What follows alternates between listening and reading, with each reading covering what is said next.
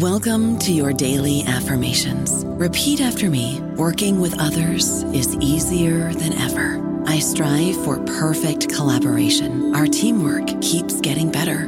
Yeah, affirmations are great, but Monday.com can really get you the teamwork you desire. Work together easily and share files, updates, data, and just about anything you want all in one platform. Affirm yes to start, or tap the banner to go to Monday.com. This episode is brought to you by Fidelity. Placing a trade shouldn't be complicated. It should be smooth as butter. The Fidelity app makes investing easy with zero-commission U.S. stock and ETF trades, no account minimums, and fractional shares trading. Fidelity, where nothing comes between you and the trade. That's smooth. Download our app free from the App Store or Google Play. Sell orders are subject to an activity assessment fee from 1 cent to 3 cents per $1,000 of principal. No account minimums apply to retail brokerage accounts only. Fidelity Brokerage Services, LLC, member NYSE, SIPC.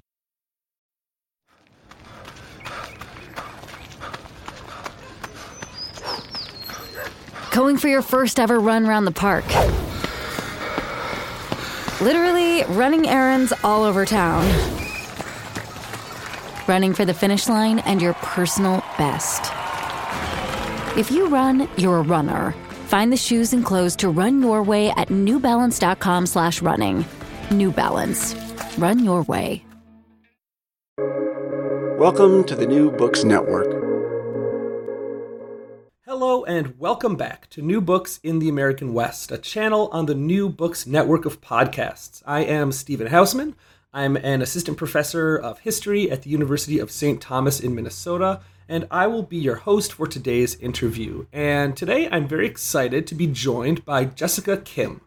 Dr. Kim is an associate professor of history at California State University at Northridge and is the author of Imperial Metropolis, Los Angeles, Mexico, and the Borderlands of American Empire, 1865 to 1941, which came out with the University of North Carolina Press in 2019. Thank you for joining me on the show today, Jessica. I'm delighted to be here. Thank you so much for having me. We always like to begin on the show by just hearing a little bit about the author themselves. So just tell us a bit about yourself. What is your background? What path did you take to becoming a historian? What got you interested in the field? So I didn't realize this until I was finished writing the book, but I think the seeds of the ideas that I explore in the book were planted pretty early. My mom is a fourth or fifth generation Californian. She is not a historian, but has always had a lot of interest in and passion for local and regional history. So I spent a lot of my childhood sort of following her around various historical sites in California, including the missions. And so I think that sparked an interest in me in the past that I saw around me, where I was living and growing up in California. And then my dad is also the product of American Empire. He's half Korean, half white. His father was a fairly high-ranking official in the U.S. Army stationed in Korea just prior to the outbreak of the Korean War. And his mother was a Korean woman who worked as a secretary for the U.S. Army. And then she lost her life as a result of that conflict. So I think the history of California and the West, and then the history of American Empire were just things that were in my household as I was growing up. And so I thought about, I guess, from a young age, not in an academic sense, but in a familial one. I think those family stories really informed my interest in the past. Yeah, I ask this question to all of my guests, and pretty often I get answers like that where, we become interested in the things that are around us first. And when, you kind of grow up and you start to wonder, why is the world that I grew up in, why is it like this? And next thing you know, you're writing a book about the history of California, right? Exactly. So what got you interested in the topic of this book specifically? Why Los Angeles, and why the relationship between Mexico and American Empire during this time period, kind of the late 19th century and the beginning of the 20th century? So, related to the topic we were just talking about, interested in, historians sort of realizing that our interest in the past comes from place, from personal family histories. I have always been intrigued by the history of where I'm at. And so after college, I wasn't in graduate school yet, but I really wanted to learn how to speak Spanish. I had worked with nonprofits and labor organizations in Los Angeles, and there was a language barrier that I hoped to overcome. So I lived in Central America for about a year. And while I was there, I wanted to understand the past of this place that I was living in. And so I started reading a lot about American empire, both formal and informal, and its impact on Latin America.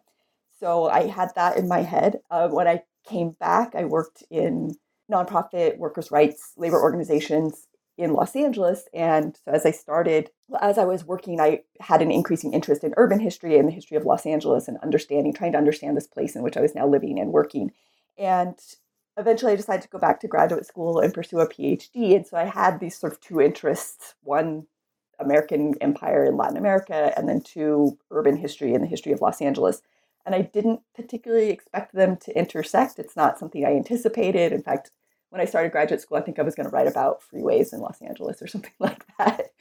But as I read more deeply on both topics, American empire in Latin America, the history of Los Angeles, American urban history, and then as I started going into the archives and tracing, there's been quite a bit written about the role of boosters, these fairly well-to-do Anglo-American, mostly men, who were so instrumental in making Los Angeles grow as a city. I was sort of interested in them, and so I started reading their papers and going into the archive and finding their letters and thinking about what they were doing. And I kept coming across, probably across at least a dozen or so of these boosters, coming across mentions in their papers of investment projects, ties that they had to Mexico in the late 19th and early 20th century. And so I followed the archives. And, first in Los Angeles and California, and then, I could see who they were writing to in Mexico. So then when I got some research funding and was formulating this project, followed those letters and those relationships across the border and into archives in Mexico. And actually, I have a very fond, or this light bulb moment of sitting in the National Archive in Mexico City, which is enormous. A really interesting place to work because it's a 19th century prison that has a panopticon. But sitting in the National Archives in Mexico City and finding box after box of archived letters, proposals written by Los Angeles-based investors between the 1890s and the 1920s, addressed to the Mexican federal government. And I guess realizing at that moment that this was a viable project, that tracing these financial and investment relationships between Los Angeles and Mexico, that there was the record there. And obviously you did this book is extremely well sourced, and it's obvious that you did a lot of really intensive research to as you said, trace these lines of finance and investment and capital. But while I was reading it at the same time, I couldn't help but thinking, like, the way that you are writing this and pointing this out, it seems so obvious and so apparent. I can't believe that no one has pointed this out before. It's one of those rare books that makes you feel like you are being let into a secret that was kind of hiding in plain sight. I don't know if it felt that way when you were doing the research, but that's how it came across to me, certainly. Oh, well, thank you. We all stand on the shoulders of giants. So I don't want to claim too much originality there, but I think one development in the field of Western history that really helped me start thinking this way was the, really fantastic literature on the Spanish fantasy past and the impact that Spanish and Mexican history had on early Anglo settlers in California and the West, and then the ways that they went on to try to capitalize on those histories. So those connections were being made in terms of, I guess, cultural history and thinking through tourism and how is California and the West, how were they marketed as tourist regions at the end of the 19th century? And I think that's one of the things that helped lead me in the direction of, well, if there's this cultural relationship, it was often appropriative, but there's this deep cultural history and overlap between Spanish, Mexican, and Anglo Los Angeles and California. Are there also financial ties and overlap there as well. So I want to ask you to do something that's not going to be easy, but can you give us just sort of a brief thumbnail history of the city of Los Angeles over the course of the period that you cover? Because, as you say in the book, this is a moment, a long moment. You cover, almost a century's worth of history in this book, but it's a moment of really incredible change for this city. So I know the idea of a quick history of LA is not an easy thing to do, but how did it grow and how did it change over the period that you're covering? Sure. It's sort of a question of how long you want this episode to be, but I'll try to do it briefly. There a couple of there are many important works on the history of Los Angeles, but a couple that I think are key here. And one is a really important essay written by the late historian Louise Peebles, and she has this wonderful essay. The title is something like "Los Angeles was born global," and she makes the argument that since its founding in the late 18th century, although it was small and an outpost of the Spanish Empire, that it has always been globally tied, particularly through trade. And, one of the early industries in Southern California was the hide and tallow trade from cattle that were raised on ranches in Southern California. And so Los Angeles, although small in the early or late 18th and early 19th century, was tied globally through commerce and trade. And then the famous historian of Los Angeles, Carey McWilliams, said the history of Los Angeles, particularly in the 19th and 20th centuries, is the history of its booms and just sort of this continuous history of booms. So with those kind of two ideas in mind, as I said, Los Angeles is a pretty small place. When it becomes part of the United States as a result of the Mexican-American War, there are just about 1,500 people living in Southern California. 2 decades later, it's just around 5,000. So population growth was relatively slow, as was, I guess, economic development during that period. Things really start to take off in terms of city growth, economic growth for the region, when railroads finally connect LA first to San Francisco and then to the East Coast in the 1870s. And so that links the California and the Southern California economy to the larger Gilded Age economy of the United States. And then it also makes travel so much faster and easier. And so we see a continuous influx of mostly Anglo-American migrants coming from the eastern parts of the nation and pouring into Southern California. And after the arrival of the railroads, Southern California also becomes one of the most heavily marketed regions of the country. There were intense and intentional advertising campaigns to entice people to come. And those were often run by many of the same people that I talk about in the book, who were relatively early Anglo settlers in Southern California, who bought property here, who want to see the value of that property increase, who've invested in railroads and hotels, and are trying to convince people to come. And they're very successful at it. And so those booster campaigns not only bring tourists and tourists and settlers, but also increased industries, infrastructure, things like agriculture, eventually film. And then we see parallel to that economic growth in the city's population. So I think it's just over 10,000 in 1880, about 50,000 in 1890. And then by 1940, so just on the verge of World War II, the city reaches 1.5 million. And in addition to that growth being fueled by boosterism and pretty explicit desires on the part of early Anglo settlers to make Los Angeles grow, they conjure a big city out of a very small place over the course of 40 or so years. They also lobbied very hard for state and federal investment in the region. So Los Angeles gets a deep water port in the 1890s as a direct result of Angelino boosters relentlessly lobbying the federal government to pay for, because Los Angeles doesn't have a natural deep water port. So they needed funds, a lot of funds, to dig out a deep water port in Southern California. And they get that money from the federal government. And then infrastructural development as well. There's, I think probably everybody knows, not a lot of water in Los Angeles or Southern California. And to support urban growth and the growth in population, they had to secure water. And so that comes through things like the Los Angeles Aqueduct, getting water rights to the Colorado River, etc. Sorry, keep going. Oh, no, I was going to say, and then, so we see this big city. It's eclipsed by World War II. Los Angeles has eclipsed San Francisco and San Diego in terms of population, in terms of size and scope of the economy.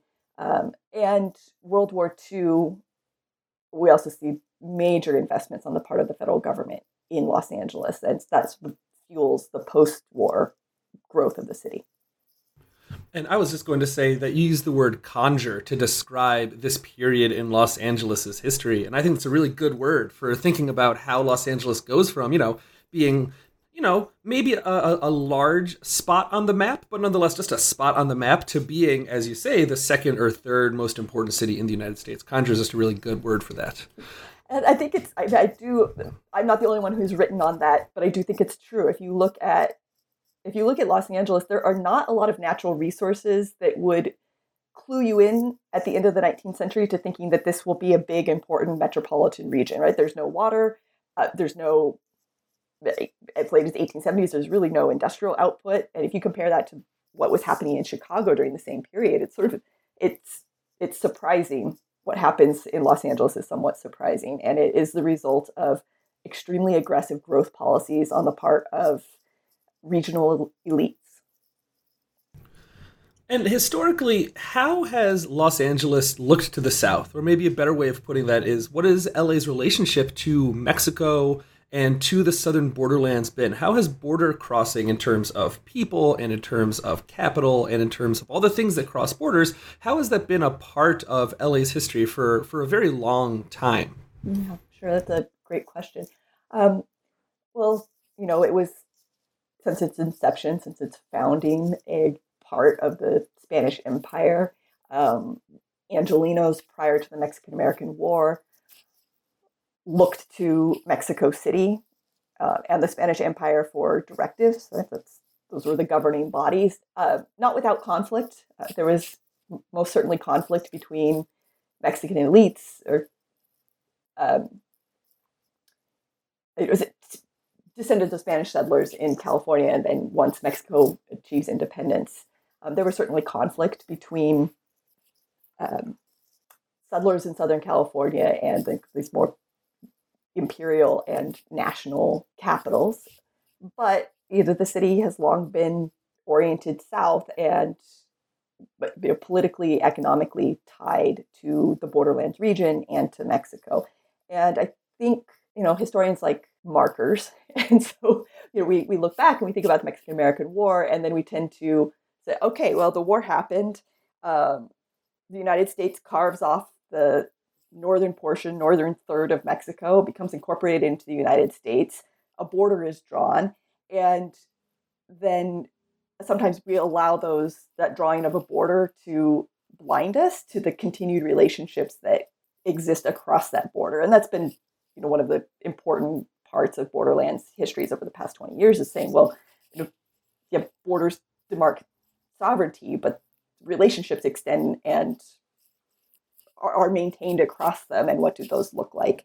And so I think, although there is a border drawn between the United States and Mexico and kind of bisects Los Angeles from its traditional orientation towards Mexico, that those relationships and ties remain strong. And so part of the project of the book was investigating those and thinking about what they look like in the late 19th and early 20th century.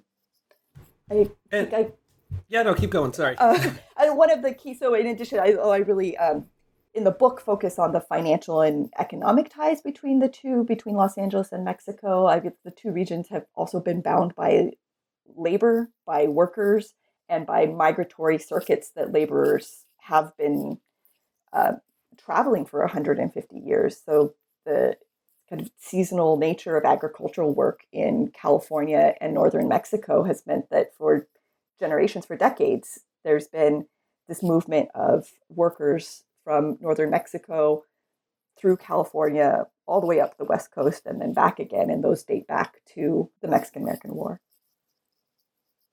And that was my next question, was about capital and about capitalists. And one thing that I've learned, in reading books by people like Richard White and William Deverell and your book as well, is there's a lot of interesting characters in California and Los Angeles history, and interesting characters with a lot of money. And this book is also filled with similar people like that. I mean, you talked about the Boosters earlier, for instance, but how do they play a role in the story that you tell here? How do people like C.J. Shepard or Ignacio Sepulveda, how do they see the relationship between Mexico and Los Angeles? And how does their status as these kind of like wealthy industrialist types, how does that shape their vision for Los Angeles and Mexico together?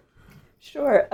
I guess I'll just start by describing who Shepard was and then talk about this broader worldview that was pretty dominant amongst white elites in Southern California in the late 19th century. So C.J. Shepard was a fruit importer. I believe he had citrus groves in Southern California, but then he also starts to cultivate and trade in citrus grown in northern Mexico. And although there were dozens of them, but he becomes part of this extremely vocal campaign in the late 1880s, 1890s to convince the Mexican government, the Mexican federal government, to place a Mexican consulate in Los Angeles. And so Shepard and others like him, through the Los Angeles Chamber of Commerce and other business organizations, they lobby hard for this consulate. They are bombarding President Porfirio Diaz, the president of Mexico at the time, to open up a consulate in Southern California. And he was, figures like Shepard were just one. I think maybe a really well-known, colorful, iconic figure in LA who also shared this kind of obsession with tying Los Angeles to Mexico was Harrison Gray Otis. So he was the publisher of the Los Angeles Times. He bought almost 1 million acres of land in Baja California.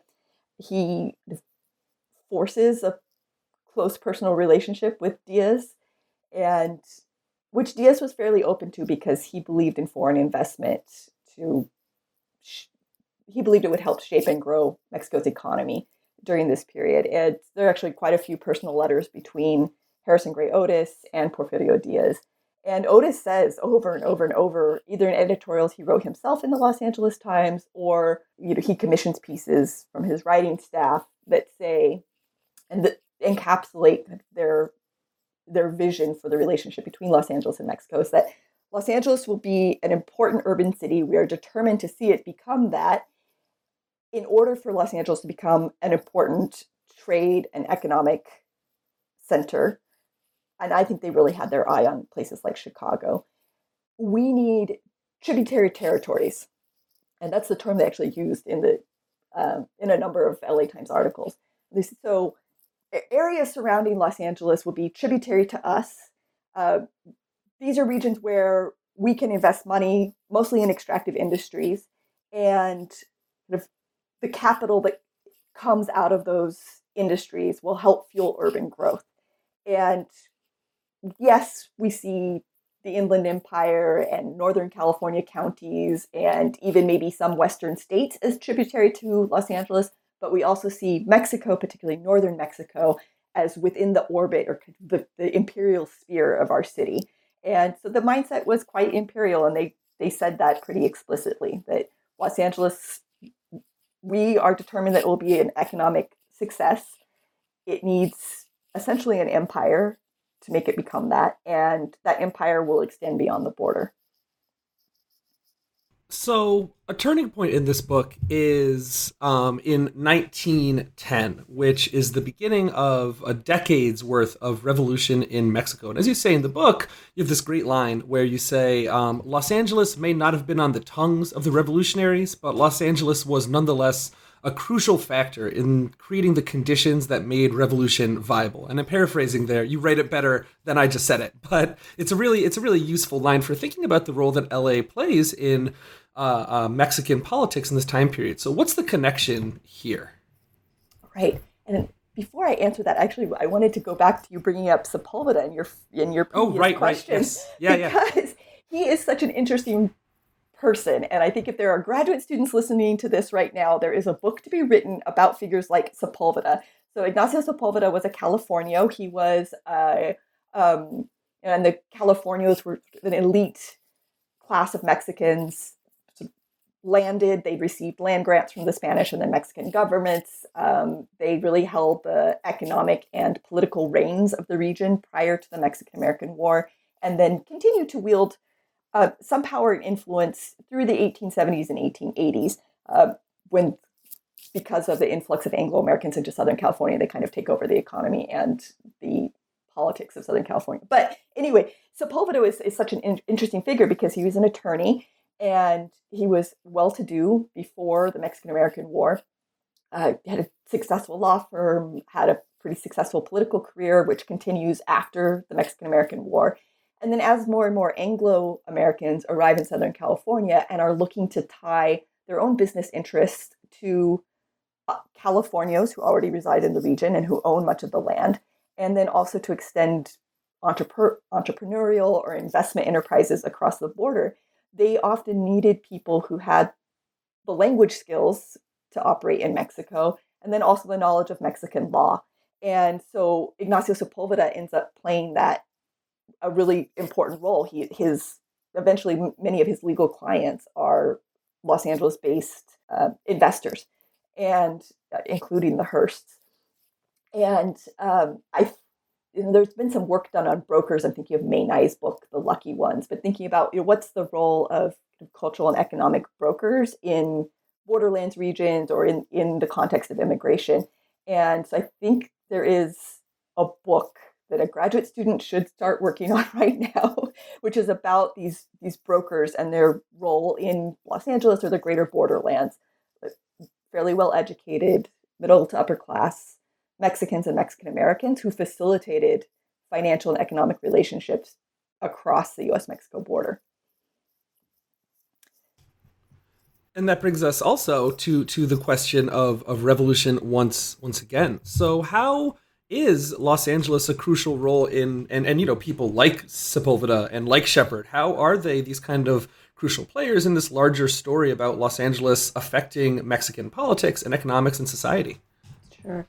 I think I'll start with a little bit of a broader response to that question, and that's there's the tremendous role that foreign investment played in Mexico at the end of the 19th and beginning of the 20th century. And I mentioned earlier that this is the era of the Porfiriato, almost 40 years of rule under Mexican President Porfirio Diaz, and he has this economic worldview and perspective that for Mexico's economy to advance, he needs to invite in foreign investors. And so he travels to places like New York. I don't think he ever comes to Los Angeles, but he sends high-ranking Mexican federal officials to Los Angeles. They actually stay with Harrison Gray Otis in his house in Hancock Park, in MacArthur Park in Los Angeles. And so Diaz invites in foreign investors. And by the time the Mexican Revolution breaks out in 1910, foreign investors owned well over 30% of Mexican land. Americans alone owned, I think, 27%. Something like 90% of Mexico's agricultural communities had lost land as part of this process of foreign investment and privatization. So Mexico's economy grew, but that wealth is concentrated at the end of the 19th century in fewer and fewer hands. And so that's prime for a social revolution. And for Americans, Angelenos were not the only ones investing south of the border. There was a lot of money flowing from Boston, New York, into economic ventures in Mexico, including rail lines. Almost all of Mexico's rail lines at the end of the 19th century had been built by American companies and financed by American financiers. So Angelenos were by no means alone in this process, but I was actually able to find this through after the revolution ends and foreign properties are expropriated by the Mexican state. Hundreds of Americans filed claims against the Mexican government, and those files are all in the National Archives and Records Administration in Maryland. And so I was able to go through for all of the Americans who'd filed claims that they lost property to expropriation in Mexico following the revolution. And I was able to calculate that actually Americans Angelenos invested more per capita south of the border than any other part of the United States. So there were investors in Kansas. There were many investors in New York. But if you look at per capita, Angelenos had invested more than any other city or region of the United States. So Angelenos felt like they had a lot of their finances tied up in Mexico. And then there was a lot of border crossing. It was relatively open, especially for Americans. And so there were a lot of Angelenos who were hired by investors, kind of middle managers, and who were sent down to manage investment properties in Mexico. And they're living in Mexico as the revolution breaks out and is unfolding. And they're kind of the front lines of this Los Angeles empire in the context of revolution. And they write back to their employers in Southern California, reporting on being targeted because they are Americans, being targeted because they are representatives of these investors in Los Angeles. I tell the story in one chapter of William Wyndham, who was a resident of Pasadena, a kind of wealthy suburb of Los Angeles. He gets hired to oversee a ranch on the west coast of Mexico. He is continually targeted by Mexican revolutionaries because he's this middleman of empire, and he ends up losing his life as a result. But in letters that he and others in similar positions wrote home, they're saying things are really bad for Americans. We're likely going to lose control of our properties, and please implore the federal government in the United States to do something about this. And they're writing home to figures, influential, wealthy political figures like Harrison Gray Otis. And then also, in the case of William Wyndham, he's writing to a man named Thomas Bard, who spearheaded drilling for oil in Ventura County, just north of Los Angeles.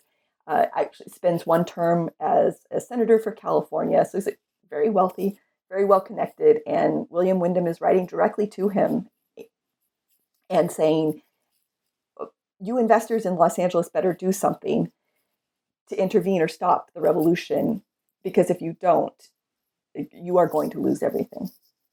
I don't know about you, but I'm very busy and I don't have a lot of time to cook. That's why I subscribe to Factor. Eating better is easy with Factor's delicious, ready-to-eat meals. Every fresh, never frozen meal is chef-crafted, dietitian approved, and ready to go in just 2 minutes. You'll have over 35 different options to choose from every week, including Calorie Smart, Protein Plus, and Keto. These are 2-minute meals. Factor meals are ready to eat and heat, so there's no prepping, cooking, or cleanup needed. They're flexible for your schedule. Get as much or as little as you need by choosing your meals every week. Factor is the perfect solution if you're looking for fast, premium options with no cooking required. Sign up and save. We've done the math, and this is important. Factor is less expensive than takeout, and every meal is dietitian approved to be nutritious and delicious. Head to factormeals.com/NBN50 and use code NBN50 to get 50% off. That's code NBN50 at factormeals.com/NBN50 to get 50% off. Dreaming of a better sleep? Tossing and turning is not your destiny. And Ollie is here to help. Ollie invites you to sink into sweet, sweet slumber to improve your mental and physical health and overall wellness. More than just melatonin, Ollie's ingredients help you unwind your mind for a delightfully dreamy drift off. Sleep is on the way at Ollie.com. That's OLLY.com. This episode is brought to you by Hyperice, the leader in advanced warm-up and recovery technology. They have tons of innovative products, like Venom-heated wearables to help soothe sore back muscles, Normatec compression boots to speed up recovery and increase circulation, and Hypervolt massage guns to improve mobility. Loved by athletes like Naomi Osaka and Erling Haaland. Try them yourself. Get 10% off your order with the code MOVE at Hyperice.com. So, how close does Mexico actually get to becoming a, more formal part of the American empire in the early 20th century? And, I was reading the book and I associate, this idea of territorial expansion into Mexico with an earlier time period. So I was a little surprised to see the same kind of class of people talking about taking Mexican territory and incorporating it into the American empire pretty far into the 20th century. So how close did this actually get to being a reality? And in the kind of broader sense, why was this something that investors and capitalists wanted? Why did they want the nation to the south of the United States? Why did they want it to become, in their words, like Cuba and the Philippines? Well, if Los Angeles-based investors had had their way, the United States would have fully occupied Mexico in the 19-teens and governed it as Cuba and the Philippines were being governed by the United States at that time, essentially as a colony. And they lobby hard for this. It's in part, they wanted to protect their extensive investment properties in Mexico. They know that the Mexican Constitution is being rewritten as the revolution, or the violent phase of the Mexican Revolution, comes to a close. Mexican revolutionaries are rewriting the Mexican Constitution, and which was finished in 1917, and they're particularly concerned with Article 27 of the Mexican Constitution, which said that foreign-owned properties could be expropriated in the interest of the nation by the Mexican federal government. Well, of course, this is reprehensible, unacceptable to American and Los Angeles-based investors. And they were well aware of the history of American foreign interventions, particularly in Latin America, on the part of the U.S. state, but in the interest of foreign investors. And so they pointed not only to Cuba and the Philippines, but also to the Dominican Republic, to interventions in Panama, in Nicaragua, and make the case to Woodrow Wilson in the 19-teens, that there's significant American investment in Mexico, that is on the verge of being expropriated by the Mexican state, that the United States has invested dozens of times in Latin America and around the globe in the interest of investors. So why on earth can you, Woodrow Wilson, not do that in Mexico? And they do this through this really interesting organization. It's founded by Edward Doheny, who's an Angelino, was the largest independent oil producer in the early part of the 20th century in the world. He's based in Los Angeles, but then has drilled extensively for oil in Mexico. And he and a number of other investors in Los Angeles come up with the idea for this lobbying campaign. And so they found this organization called NAPAR, National Organization for the Protection of American Rights in Mexico, because they know Article 27 is being drafted and they want to counter it.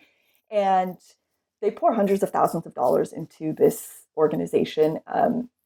I found reference to it being the most well-funded lobbying campaign in the United States up until that point. And the whole goal of that organization was to lobby the Wilson administration to invade Mexico and to occupy it, and to either rule it directly or at least install somebody at the executive level of Mexico who would be sympathetic to foreign investors and protect private property. And so it's kind of this handful of American investors, spearheaded by investors in Los Angeles, who are trying to dictate foreign policy towards Mexico during that decade, between 1910 and 1920. And in fact, they annoyed Wilson so much that he makes this comment, which is great. He says, he was golfing with his personal physician, and he says to his personal physician, sometimes I have to remind myself that I'm president of the whole United States and not just a handful of investors, of Americans who've invested in Mexico. And Wilson doesn't end up, with the exception of the Pershing expedition, he does not intervene militarily in Mexico to the extent that investors want him to, for a couple of reasons. There are records that show the U.S. Army was asked to calculate how much it would cost and how many military personnel would be required to do this. And the cost was something like 2/3 of the entire military budget for a year. That's how much it would cost to invade and occupy Mexico. And then the personnel was like triple the number of troops that we had in the U.S. Army at the time. So it's kind of logistically deemed impossible by the U.S. military. And then Wilson has a lot of other international demands on his mind, World War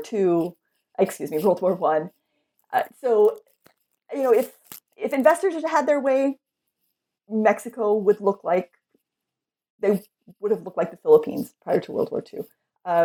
But for a number of logistical and financial reasons, Wilson doesn't intervene in Mexico and leaves Mexico alone as it's re-envisioning and reformulating its government following the revolution. Eventually, in the late 1920s, early 1930s, the U.S. and Mexico come to an agreement. They established what's called the U.S.-Mexico Claims Commission, and it allowed Americans who'd lost properties as a result of the revolution and as a result of state expropriation of properties to file claims. So they had to document how much their properties were worth, and then to file claims with this joint commission to adjudicate those claims. And so then the commission, with representatives from Mexico and the U.S., made estimations about the value of those properties, and the Mexican government said eventually they would pay for them. Those payments were spaced out over a number of decades, and in the end, it's not all of it was paid. It's not really clear how much the Mexican government actually pays. And by the time they get around to doing it, many of the original investors had died, and their descendants were not all that interested in pursuing monetary reparations for lost properties. So they never get particularly close to actually turning these plans into reality, but nonetheless, we can learn something about the relationship between empire and capitalism, or about the relationship between this particular class of American capitalists and their ideas about what American imperialism should look like in this time period, even if their ideas are, at best, kind of a far-flung fantasy. Absolutely. And there's really great books on the role and the influence of American capitalists and investors in shaping foreign policy and the expansion of American empire during this period in Haiti, in the Dominican Republic, in Central America, in South America. So there's, and I think Angelenos were well aware of those interventions. They saw it as the role of the state to protect their private property, even if it wasn't within the national boundaries of the United States. And yes, I hope that the book contributes to that larger historical dialogue about American empire and how American military interventions and foreign policy is so often shaped by capitalist elites. And one of the last chapters of the book is a really fascinating look at the connection between roads and empire. And this was maybe my favorite chapter, or at least the most eye-opening chapter to me, and it was the story that I knew the least about going into it. Tell us about the International Pacific Highway and the kind of shape-shifting nature, the changing nature of this roadway, and what it tells us about the role of Los Angeles as, again, a major outpost of American imperialism looking to the south. Right. So to pick up the story, I was talking about the U.S.-Mexico Claims Commission. So this kind of generation of wealthy white investors in Los Angeles, they're facing loss of land. They're facing the loss of their investment properties south of the border. And, they fight tooth and nail to try to hold on to those, including building relationships with Mexican executives following the Mexican Revolution. So, for example, Harry Chandler is the son-in-law of Harrison Gray Otis. He inherits the Los Angeles Times. He inherits that huge cotton ranch that I mentioned earlier that was almost 1 million acres. And he's trying desperately to hold on to it in the 1920s. And so he actually forges this really close relationship with President Obregón in Mexico. And they're wheeling and dealing. And Obregón is considering expropriating certain American-owned properties. And he kind of dangles that over the heads of American investors, including Harry Chandler. And he says, well, Harry Chandler, if you can get some investors to help develop irrigation lines and railroads in Baja California, then maybe I'll let you keep your land. So, the rewriting of the Mexican Constitution doesn't sever the relationship between Los Angeles investors and Mexico. So they're, on the one hand, desperately trying to hold on to properties that they'd had since before the revolution. And then the other hand, sort of pivoting and thinking about, okay, if the Mexican state is going to take our properties or not protect them, Because also there were ordinary Mexicans who were extremely frustrated with the post-revolutionary Mexican state and the kind of glacial pace at which lands were being expropriated and then given out to agrarian communities in rural Mexico. And so they began to they would just move on to them and say, well, this is ours now. We declare it ours. The Constitution declares it ours. And we don't care if the official paperwork has gone through or not. We are taking over these American-owned properties. So Angelino investors are concerned not only about official legal policy under the Mexican Constitution, but also just that ordinary Mexicans have said, this is ours, and we're going to take it and farm it as ours. So the investor class in Los Angeles is looking for ways to pivot, and they are still very much invested in the project of Los Angeles being globally important, globally tied. They're increasingly interested in tying Los Angeles to the Pacific world and the Pacific Rim. They are looking to Mexico and beyond in other portions of Latin America, as well as Asia, China, Japan, and thinking about Pacific trade and how can we center that in Los Angeles. And so one of the ideas that they come up with is the International Pacific Highway. And so it's really interesting about this. It's a binational infrastructure project. What was really interesting is that these same characters who had bought properties in Mexico prior to the revolution. So it's a highway that they envision running the entire western coast of the Americas, from the southern tip of South America up to Alaska. They think of it as a way to put Los Angeles at the center of connective infrastructure on both continents. And they lobby, and this includes another man by the name of Henry Workman Keller, who was one of the founding directors of the Southern California Automobile Association, which then becomes now what we know as the AAA. And he'd also invested in Mexico. And so together with a couple of other Angelinos who invested in Mexico, they approach Mexican policymakers, particularly at the regional level. So they start conversing with post-revolutionary Mexican governors and mayors.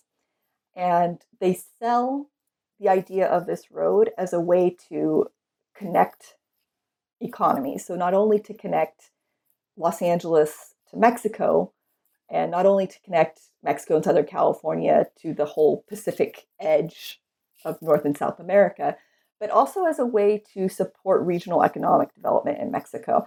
And it was interesting to read the papers from this period and about this project because most of the road had already been completed. So most of this coastal highway had already been completed in California and North America. And so these Angelino businessmen are trying to figure out a way to get the road built in Mexico. And they realize, as a result of the Mexican Revolution, that they cannot talk or sort of tread through Mexico the way that they did before. So they shift the conversation. I think many of their aims were still the same, but they shift the conversation in Mexico to, we want to support regional development. We're not going to make any money off of this directly. We're not talking about a privatized road. We just want to support Mexican states, Mexican regional governments in advancing your infrastructure. And we hope that this will be beneficial for your economies. We hope to send, in particular, tourists from Southern California south into Mexico to enjoy the beauty of what they described as the beauty of Mexico. And they saw this as beneficial for Los Angeles because tourism, particularly by automobile, by the 1920s and 1930s, is really important to the American Southwest. They're increasingly attracting tourists to the region, not through railroads, but through, you can adventure in your own car, come enjoy what many Americans see as the exotic regions of Southern California. And while you're here, you can cross the border into Mexico and also enjoy Mexico and Mexican culture. And so they sell this to regional elected officials in Mexico. And eventually the road is completed in the 1950s.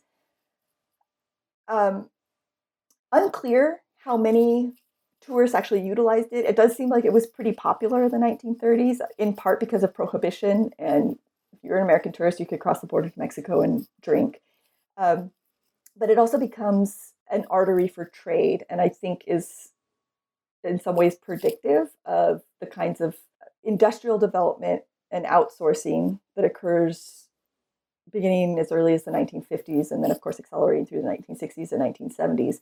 So industrial outsourcing to regions outside of the United States, and then those regions being connected by arteries in the forms of roads and highways, so that trucking becomes a really key way of moving goods moving goods between the U.S.-Mexico borderlands and then urban centers like Los Angeles.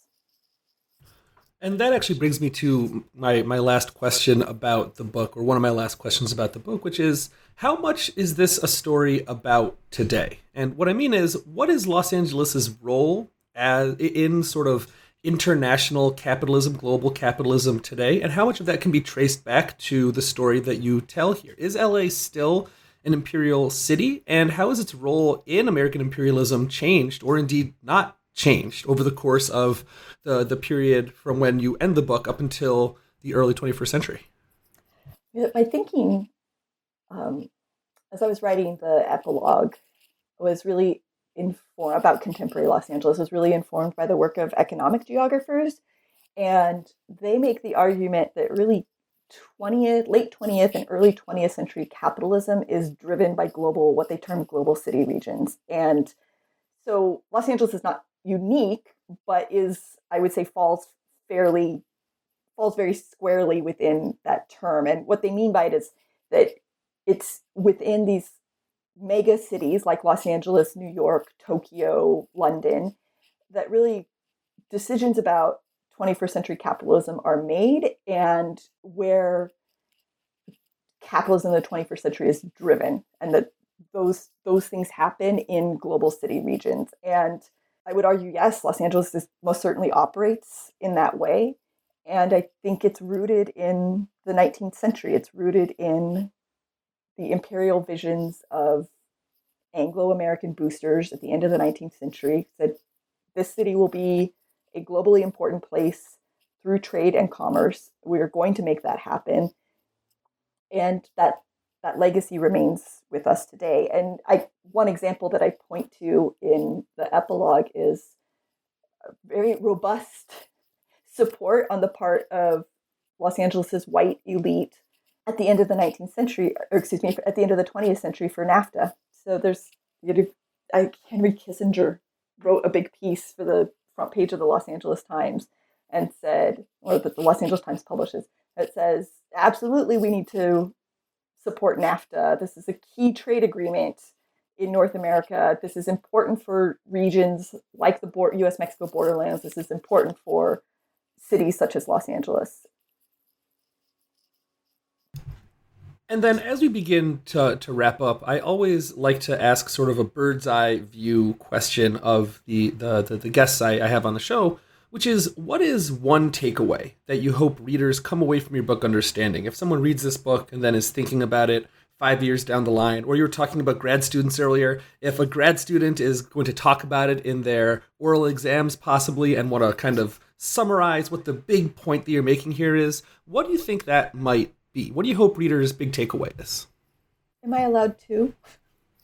You can have as many as you like, as long as they're short. I think one is to think about scale and alternative scales in borderland studies, as well as in our understandings of American empire. So one of the things that borderlands historians have been thinking increasingly about is, we have so many important works that really center the border itself and the communities that the border directly bisects. But, if we kind of take that bird's eye view and step back a little bit, are there other scales, other geographies that help us understand how borderlands are organized or how power operates in borderlands regions? And maybe sometimes that's driven by urban interests, as in the case of Los Angeles. And then I think the other thing is increasingly considering the significance of the international or the transnational histories of cities, and thinking, when we do urban histories, thinking about, maybe this comes back to my thoughts on scale, but thinking about cities city growth, urban development, urban histories as sometimes spilling out of the container of the nation state. And in what ways can we see this international and transnational connections that are centered in urban regions? And then my last question, since this book has been out for a couple years now, I'm curious what you have been working on since then. What is your next project, and what can we expect from you in the not too distant future? Well, everything's been slowed down by COVID, and I think that's true for everyone. So it's been hard to get into any archives, but I have been working on an article which I hope will become a chapter for my next book about Gilded Age utopian socialists who, many of them were from the American Midwest and West, who lose farms or just are going under because they simply cannot compete in Gilded Age American capitalism. And so they get together and they decide that the solution to their economic woes in the context of the Gilded Age is to leave and to set up a cooperative utopian commune in Mexico. And so they buy a big piece of property and they try for about 2 decades to make it work. And so that's the specific piece I'm working on right now, but I'm envisioning it as a part of a larger project that looks at the US-Mexico borderlands and Mexico as, in the minds of many diverse types of Americans, a place of escape or sort of the alternative to what they're facing in the United States. And that those groups vary really widely. Everyone from enslaved peoples trying to escape slavery by crossing the border into Mexico prior to the Civil War, ex-Confederates who think that they can reconstitute slavery and slave plantations in the borderlands immediately following the Civil War, Mormons looking for ways to escape persecution on the part of the U.S. federal government in Mexico, this utopian socialist community that I mentioned, African Americans seeking relief from the violence of Jim Crow in Mexico, bootleggers looking to escape prohibition policies in the U.S., and then bring it all the way up through roughly the same period as when this first book ends, World War II, but also thinking about Mexico as a place where American leftists, political dissidents, artists also kind of escaped red baiting and persecution in the United States. I'm thinking also about a lot of the discourse in tourism when it comes to places south of the United States. You know, it's a place where you can go and experience the exotic as an escape from the kind of hustle and bustle of American life, or however you want to frame it. That's a really interesting sounding project. Yeah. And there's been some great, really important work about exactly that. The Americans thinking of that they can escape, I guess, in some ways, the stress of modern life by looking back or by visiting Mexico, which is in their minds a bucolic region where you can live at a different pace. Well, I look forward to seeing that book on my shelf right next to this one. Hopefully not too long from now. As soon as I can get into some more archives. Yeah, that's the dream, right? Yes. Dr. Jessica M. Kim is an associate professor of history at California State University at Northridge. Her new book is Imperial Metropolis, Los Angeles, Mexico, and the Borderlands of American Empire, 1865 to 1941, which came out with the University of North Carolina Press a couple years ago in 2019. Thank you so much for coming on the show today, Jessica. It was a pleasure to speak with you. Thank you.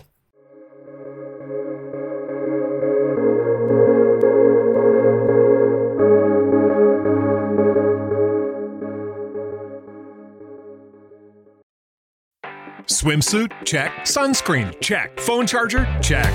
Don't forget to pack the 5-Hour Energy. It fits great in a pocket or carry-on, and the alert feeling will help you arrive ready for anything. Now get 20% off when you use code 5HETRAVEL at 5hourenergy.com. Expires April 30th. One-time use only. Not valid with other discounts. Remember, visit 5hourenergy.com and use code 5HETRAVEL to save 20%.